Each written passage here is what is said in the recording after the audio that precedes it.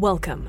You're listening to the Malcontent News Russia-Ukraine War podcast, the show that cuts through the fog of war and updates you about the ongoing conflict in Ukraine.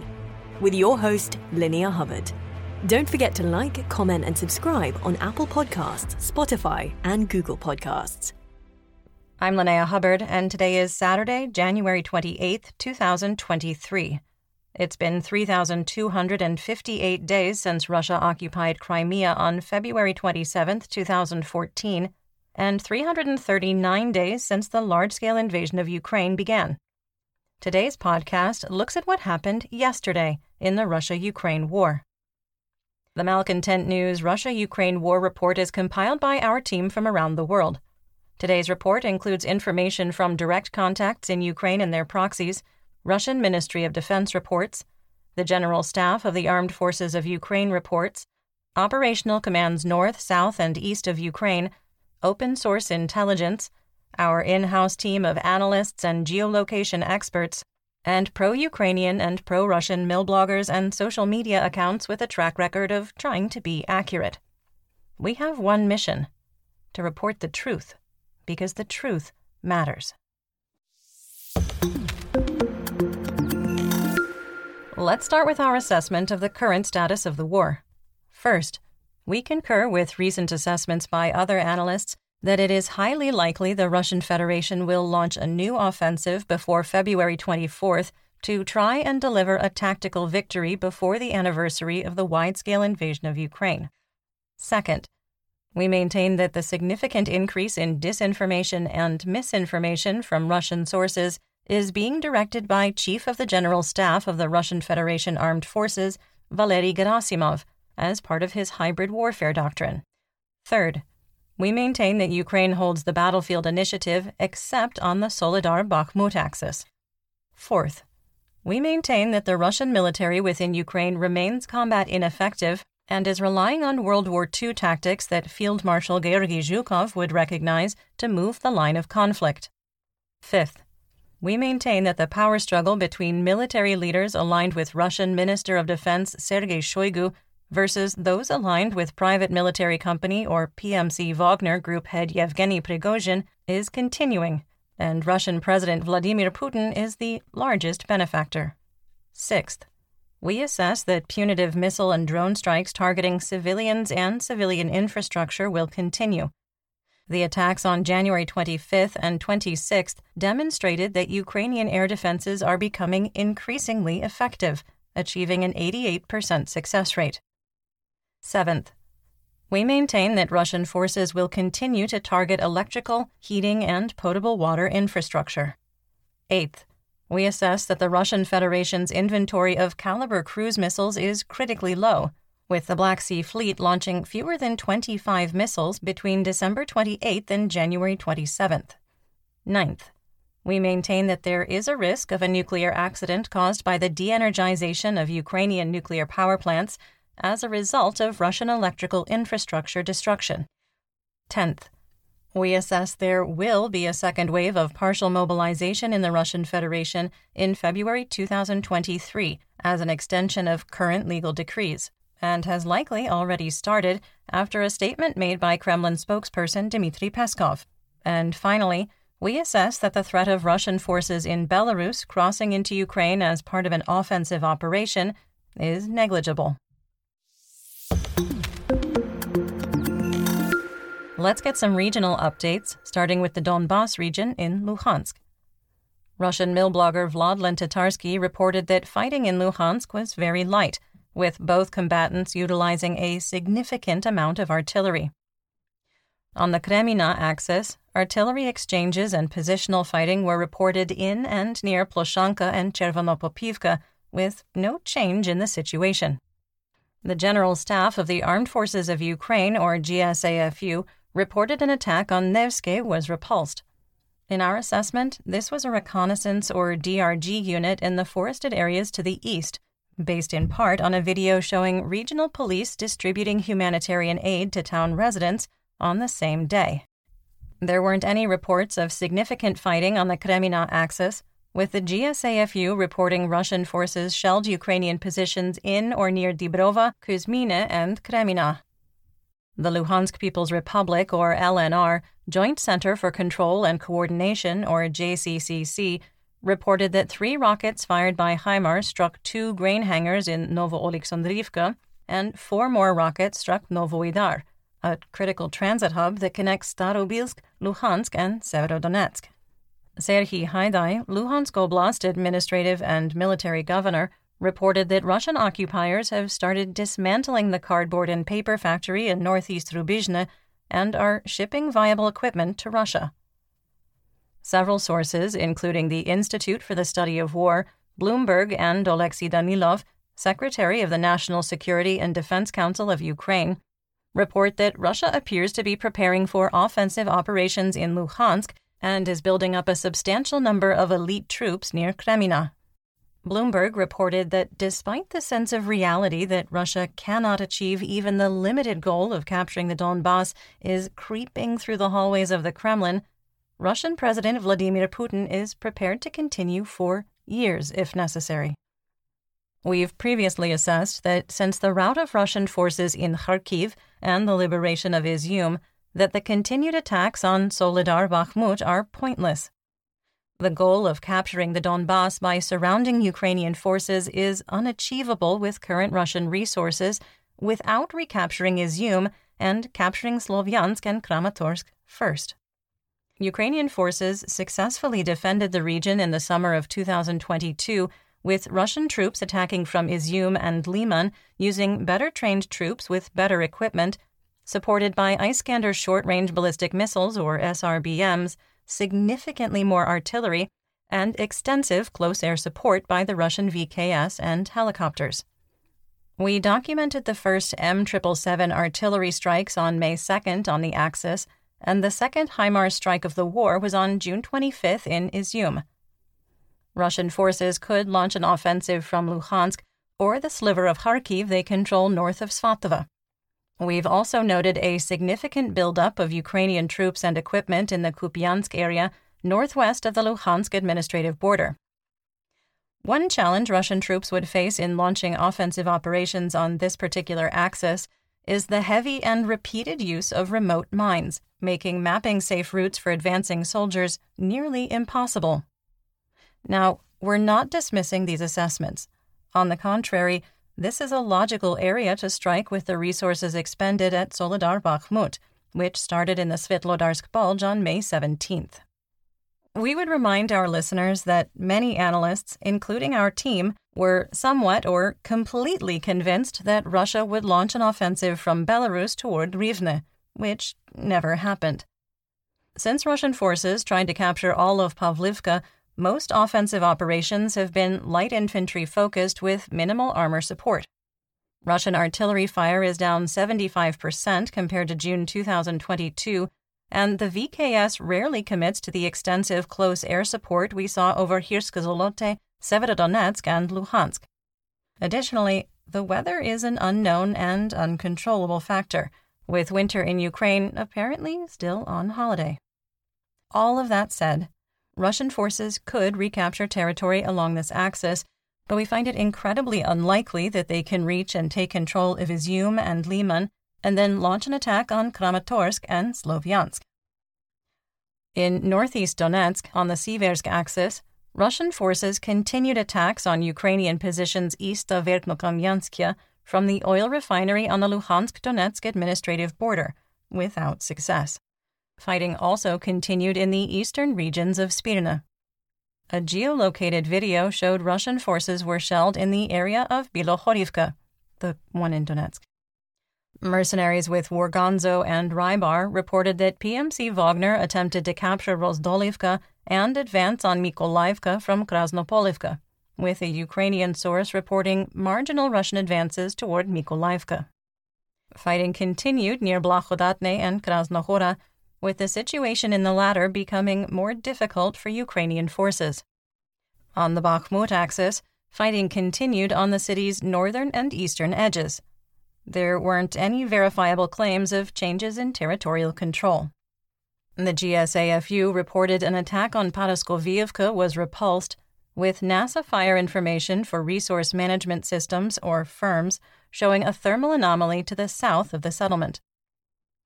South of Bakhmut, there continues to be an information vacuum about the situation west of Klishchiivka. The GSAFU reported that attacks in the area were repulsed, while Rybar claimed that, quote, control expanded along the Seversky Donets-Donbass Canal. We had assessed on January 26th that PMC Wagner had reached and likely crossed the canal southwest of Klishchiivka. Russian claims about advances toward Predtechne are likely exaggerating the progress along the canal area.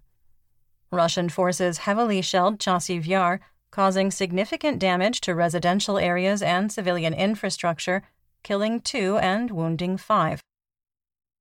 In southwest Donetsk, there was only positional fighting on the Avdiivka and Marinka axes, with the Russian 1st Army Corps concentrating artillery on Avdiivka, Marinka, and Uhledar. Avdiivka was heavily shelled by artillery and Grad rockets fired by Multiple Launch Rocket Systems, or MLRS, wounding 4. There were no attempts by Russian forces to advance on Ukrainian defensive lines. The GSAFU reported that Ukrainian forces repelled attacks on Vodyana and against the firebase at Nevelsky. NASA firms indicated that Ukrainian positions in Pervomaisky were shelled. Fighting was limited in Marinka, with videos and pictures showing Russian forces shelling the city's center, contrary to reports that the 1st Army Corps had, quote, seized the initiative and pushed Ukrainian troops to the western outskirts. The new pictures and videos confirmed our January 25th and 26th assessment that Russian troops did not, in fact, control the center of Marinka. Now, of course, we do link to most of the photos and videos we mention in the episodes in our full situation report on Patreon. Fair warning, though, the music used by the Russian state media source RT, that's Russia Today, in the Marinka video might violate the Geneva Convention. The polyrhythm is very uncomfortable. On the Uhledar axis, Lieutenant Colonel Alexander Khodorkovsky of the 11th Motor Infantry Brigade of the Russian 1st Army Corps reported that his forces lost their foothold in the dachas north of the Kashlahach River between Mikilske and Pavlivka. Khodorkovsky claimed that after unit members became encircled in the dachas and faced a superior force, they requested an artillery strike on their positions. This contrasts with Rybar's claim that Russian forces were, quote, mopping up in the dachas, and Wargonzo's loftier claim that Russian troops had reached the southern edge of Uhledar. A geolocated video showed that positions held by the Russian 155th Motor Infantry Brigade, which is no longer part of the naval infantry after a Kremlin declaration on January 26th, were battered by Ukrainian artillery.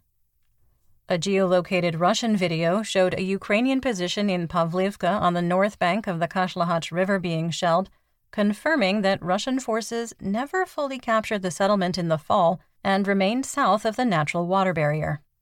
Operational Command East, or OCE, spokesperson Colonel Serhiy Cherevati reported that Russian forces suffered heavy losses from 58 engagements, while Russian artillery and tank units fired 322 shells and rockets. He claimed that 109 Russian troops were killed, 188 were wounded, and 4 main battle tanks, or MBTs, and 3 infantry fighting vehicles, or IFVs, were destroyed. Donetsk Oblast Administrative and Military Governor Pavlo Kirilenko stated that 2 civilians were killed and 1 wounded in Uhledar. The GSAFU reported that Ukrainian forces held their defensive positions, while the Russian Ministry of Defense, or MOD, didn't mention the region in its morning report. The Russian MOD claimed Russian forces attacked Prechestivka and were able to advance on the settlement. Not a single other source reported fighting in the area. We did not update the map. On the Velika Novosilka axis, the Russian MOD also claimed, without providing any evidence, that Russian forces had advanced on Novosilka. Insurgents in Mariupol reported an explosion near Kalinivka, north of the destroyed Ilyich Ironworks. There wasn't any additional information at the time of recording. Insurgents also claimed 1 person was injured in a car bomb explosion near Volnovakha. There were also reports that damaged Russian military equipment continued to be moved into the city from the direction of Zaporizhia. Lightly damaged hardware was being repaired in Mariupol, while heavily damaged equipment continued east toward actually Russia. Russian-occupied Makiivka was shelled in the early morning hours and evening. There were reports of a fire caused by a power line failure, with Donetsk People's Republic, or DNR, officials later claiming it was caused by an artillery strike. The disruption damaged electrical transformers and caused power surges and outages in the region. Russian-occupied Horlivka was also shelled, causing significant damage. Outrage grew on social media from apparent price gouging for food in grocery stores in the occupied territories. Just days after the self-declared leader of the DNR, Denis Pushilin, had said the issue had been addressed. A video recorded by a frustrated shopper showed cherry tomatoes were $6.80 per kilogram, fresh corn was $1.42 an ear, and Hungarian peppers were $8 a kilogram. It's important to note that the average salary for a DNR resident is about $2,500 a year. Local officials threatened to, quote, raid area businesses that were price gouging. You're listening to the Malcontent News Russia-Ukraine War Podcast. Our team of journalists, researchers, and analysts is funded by readers, listeners, and viewers just like you. To support independent journalism, please consider becoming a patron. You can find us on patreon.com/Malcontent News. Moving on to Kherson and Zaporizhzhia. There was minimal shelling in Kherson Oblast, with Russian forces firing 19 times into free Ukraine, with 5 strikes on the city of Kherson, killing 2 and wounding 7. A Russian artillery shell landed near a car, killing the 24-year-old woman driving and severely wounding her husband. Pictures taken immediately after the attack were shared on social media, which some may find disturbing. In a separate attack, a 25-year-old woman was killed. Unsurprisingly, the Kremlin disputed the International Atomic Energy Agency, or IAEA, report that 8 explosions were close to the Zaporizhzhia nuclear power plant on January 25th. Russian engineers reportedly will start work to connect ZNPP to the 750 kilovolt Russian electrical grid through Crimea on February 2nd, in defiance of ongoing negotiations led by IAEA Director General Rafael Grossi. The IAEA is firm in its position that it does not recognize Russia's claim to have ownership of the plant, and it must be demilitarized. This is only the second time the Kremlin has disputed claims by the IAEA. In our assessment, the accusation that monitors at the plant are making false claims is a prelude to terminating negotiations about creating a green zone around the facility. Ukrainian Colonel Yevhen Yerin, the head of the Joint Press Center of the Defense Forces of the Tavria region, reported, quote, certain signs of a strengthening of the grouping are currently observed in the Zaporizhzhia region. The enemy is making certain attempts at assaults in some areas to test the strength of our defenses. End quote. Rybar claimed that Ukrainian forces were preparing for an attack in the Orikhiv direction and had increased artillery fire. In our assessment, this is the second region where Russian forces could launch renewed offensive operations before February 24th. However, the terrain is not favorable for light infantry, as Russian troops have already discovered. The GSAFU reported that Russian forces are using inflatable decoys on the Zaporizhzhia axis to pump up the size of their force strength. Russian PSYOPs are missing 2 key points, though, in using inflatables. They don't produce heat signatures, and when they were deployed, Russian forces neglected to create tank tracks to trick reconnaissance into believing they were driven to their parked location. Otherwise, artillery, rockets, and tank fire were exchanged from the Zaporizhzhia-Donetsk administrative border to Hulia-Pola, Orikhiv, and west to Kamyanskya. In the Black Sea, Crimea, Mykolaiv, and Odessa region, Operational Command South, or OCS, reported the Black Sea Fleet had 12 ships on patrol, including 2 missile carriers capable of launching 12 Caliber cruise missiles. In a rare report from the Russian Navy, they reported that 14 ships were on patrol, including 3 Kilo-class submarines, with the ability to launch up to 20 Caliber cruise missiles. Russian forces shelled the Ochakiv Hromada, causing significant damage in Ochakiv and Kutsurub. No injuries were reported. On the Russian front, the Kerch Strait ferry was suspended for a second day due to poor weather, with 173 trucks waiting to cross into Crimea. Let's talk about developments theater-wide and outside Ukraine. General Valery Zaluzhny, Commander-in-Chief of the Armed Forces of Ukraine, approved the creation of dedicated drone strike companies, possibly the first units of their kind in a modern army. The initiative invests in the design and production of domestic reconnaissance and combat drones, while the first group of service members has already been selected to field the first military units. Each company will be armed with drones, munitions, Starlink uplinks, and other equipment needed to provide unmanned air support in areas of intense fighting. The General Staff updated the number of missiles and drones used in the January 26th attacks. Again, Russia launched 57 missiles, including 2 Kinzhal hypersonic missiles, 9 Caliber cruise missiles, 1 Cold War-era Kh-55 nuclear-capable missile with a dummy warhead as a decoy, and 47 Kh-101, 102, or 59 missiles, including Cold War-era anti-ship cruise missiles. Air defenses shot down 47 of 55 possible targets, which aligns with the initial reports on January 26th. The number of Shahed-136 kamikaze drones bumped back to 24, with all 24 shot down. Ukrainian air defenses had a success rate of 90%, the best performance since the first wave of attacks on October 10th. Vadim Skibitsky, a representative of the Defense Intelligence of the Ministry of Defense of Ukraine, or GUR, reported that Russia is moving logistics, supply, and ammunition hubs 80 to 120 kilometers from the front line, so they're out of range of NATO-provided HIMARS and Ukrainian Alder-M MLRS.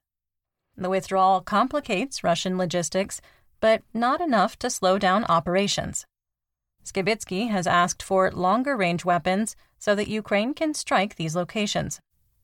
President Zelensky honored Holocaust Remembrance Day in Kyiv at a somber ceremony with government and religious representatives. Polish Defense Minister Mariusz Błaszczak announced his nation was leading a, quote, tank coalition to support Ukraine and was negotiating with nations that have Leopard 2A4 tanks in their inventory to transfer them. The flags displayed during the announcement included Spain, Sweden, Norway, Finland, Poland, Canada, Turkey, and the United Kingdom. Poland also announced another aid package to Ukraine, which includes 30 PT-91 Tvardy main battle tanks, or MBTs, and 30 upgraded T-72s. The PT-91 was developed by Poland at the turn of the last century, that means the 1990s, and is based on the T-72 chassis. Spain confirmed they would transfer Leopard 2A4 MBTs, quote, before spring, and they had accepted a German request to help train Ukrainian crews.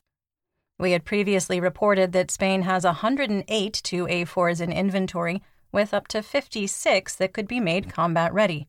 The remaining 56 are in very poor condition and really only good for scrap.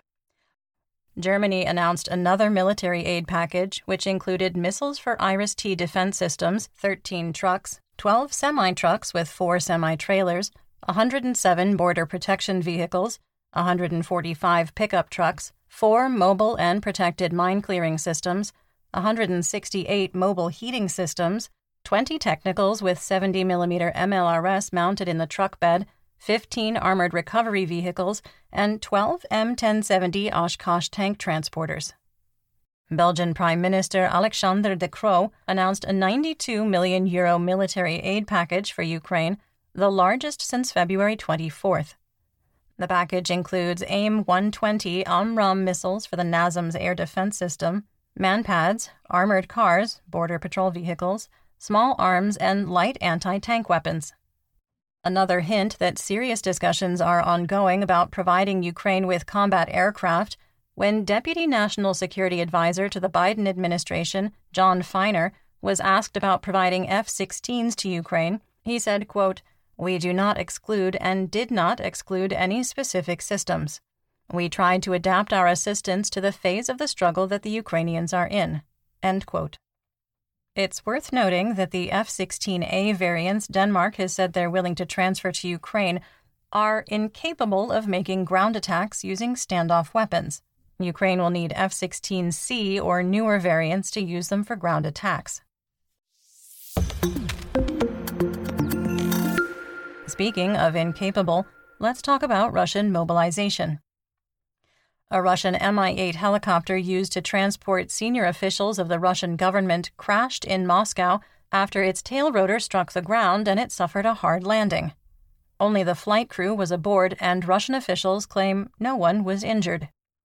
Our favorite FSB colonel, convicted war criminal, Kremlin pariah, and failed Mobik Igor Girkin-Strelkov was silent today after a telegram spat with PMC Wagner founder Yevgeny Prigozhin. Strelkov replied to Prigozhin's offer to join Wagner as a piece of meat, with the former defense minister of the DNR writing, quote, "I believe that this kind of proposal should not be made through the public media, or, since they have already been announced, they must be backed up and developed by negotiations in the normal mode, i.e. through official representatives of PMC Wagner. So far, I have not received any specific proposals. I can only say that I will be ready to consider them in the above version of normal business negotiations with military employees of PMCs. Nothing more, nothing less." End quote. Quick sidebar. There is not enough popcorn in the world. Also, if Strelkov joins PMC Wagner, we will probably miss him. The GUR claimed that Russian forces have to integrate penal soldiers into regular units because there aren't enough unassigned Mobiks to fill the ranks. The GUR reported that Russian units have a serious problem with platoon and company commanders refusing to join their troops in direct combat. Weird. I wonder why. Reportedly, up to 40% of units on the front lines are leaderless, with their commanders playing REMFs, that's R-E-M-F, or in more polite company, staying in the rear with the gear. If you want to know what a REMF is, ask a veteran. Or Google, actually. Google would probably work in this case. Because Russian units are commanded top-down, and a lack of communications equipment remains a major problem, deployed platoons are incapable of adapting to changes on the battlefield and don't have command staff available to help them overcome, adapt, and improvise. In Zlataust, Russia, a pile of disposed-of zinc-lined coffins used by the Russian Federation Armed Forces was found lying in a field about 3 kilometers from the nearest cemetery. One of the coffins in the picture was still sealed. This is not the first time that improperly disposed-of coffins and corpses of Russian soldiers have been found. For reference, coffins used for transit are frequently lined with zinc because it is easy to seal hermetically. The military has opened up 429 criminal cases against refuseniks in Russian-occupied Crimea. That's the equivalent of 2 to 3 companies of soldiers. All is going to plan. In our War Crimes and Human Rights segment, we discuss events that might be upsetting to hear about. There is very minor graphic detail in today's report, and if you're sensitive to descriptions of human rights abuses, please feel free to skip ahead to the next segment. Timestamps are in the description. In Mikhailivka, Zaporizhia, which has an active insurgency, the body of a woman arrested by the FSB on December 10th was found on the side of the road with 15 bullet wounds. The woman was taken away after a raid involving 10 agents, with Russian officials refusing to respond to family requests about her status. Her bullet-riddled and beaten body was discovered on the road between Mikhailivka and Tokmak. Her bullet-riddled and beaten body was discovered on the road between Mikhailivka and Tokmak. The Ukrainian Center for National Resistance accused Russia of moving 3,100 prisoners incarcerated before February 24th in Zaporizhia and Kherson to Crimea and Russia. The prisoners are allegedly being abused and tortured to add pressure for them to enlist with several PMCs, including Wagner Group and Patriot. In geopolitical news, Swedish-Danish edgelord Rasmus Paludan burned a second Quran in Stockholm and said he would continue to burn one once a week. I don't think that is one of the habits of highly effective people. The Kremlin is running short of friends. But North Korea pledged its unwavering support to Russia, stating it would, quote, always be in the same trench, end quote. The quote could be taken several different ways if you stop to think about it, but we'll assume they didn't mean a shallow ditch on the side of the road. In economic news, the ruble ended the week dropping to an official exchange rate of 71 for $1 US. Western oil prices gave back some of the gains from the week, with WTI crude falling to $80 a barrel and Brent dropping to $87. Russian Urals crude was steady with an official price of $59 a barrel. United States wholesale RBOB gasoline on the spot market was down slightly to $2.59 a gallon or 68 cents a liter. Dutch TTF natural gas futures were flat, climbing slightly to €56 per megawatt hour for February and March 2023 delivery. Chicago SRW wheat futures were also flat, dropping a penny to $7.49 a bushel for March 2023 delivery. And that's what we know. Join me again on Monday for more updates. Until then, stay safe, everyone. You've been listening to the Malcontent News Russia-Ukraine War podcast. To help keep us independent, please consider providing financial support by becoming a patron. Want on-demand news in your hand? Download the Google News app and make Malcontent News one of your favorites to receive breaking news updates. Thank you for listening.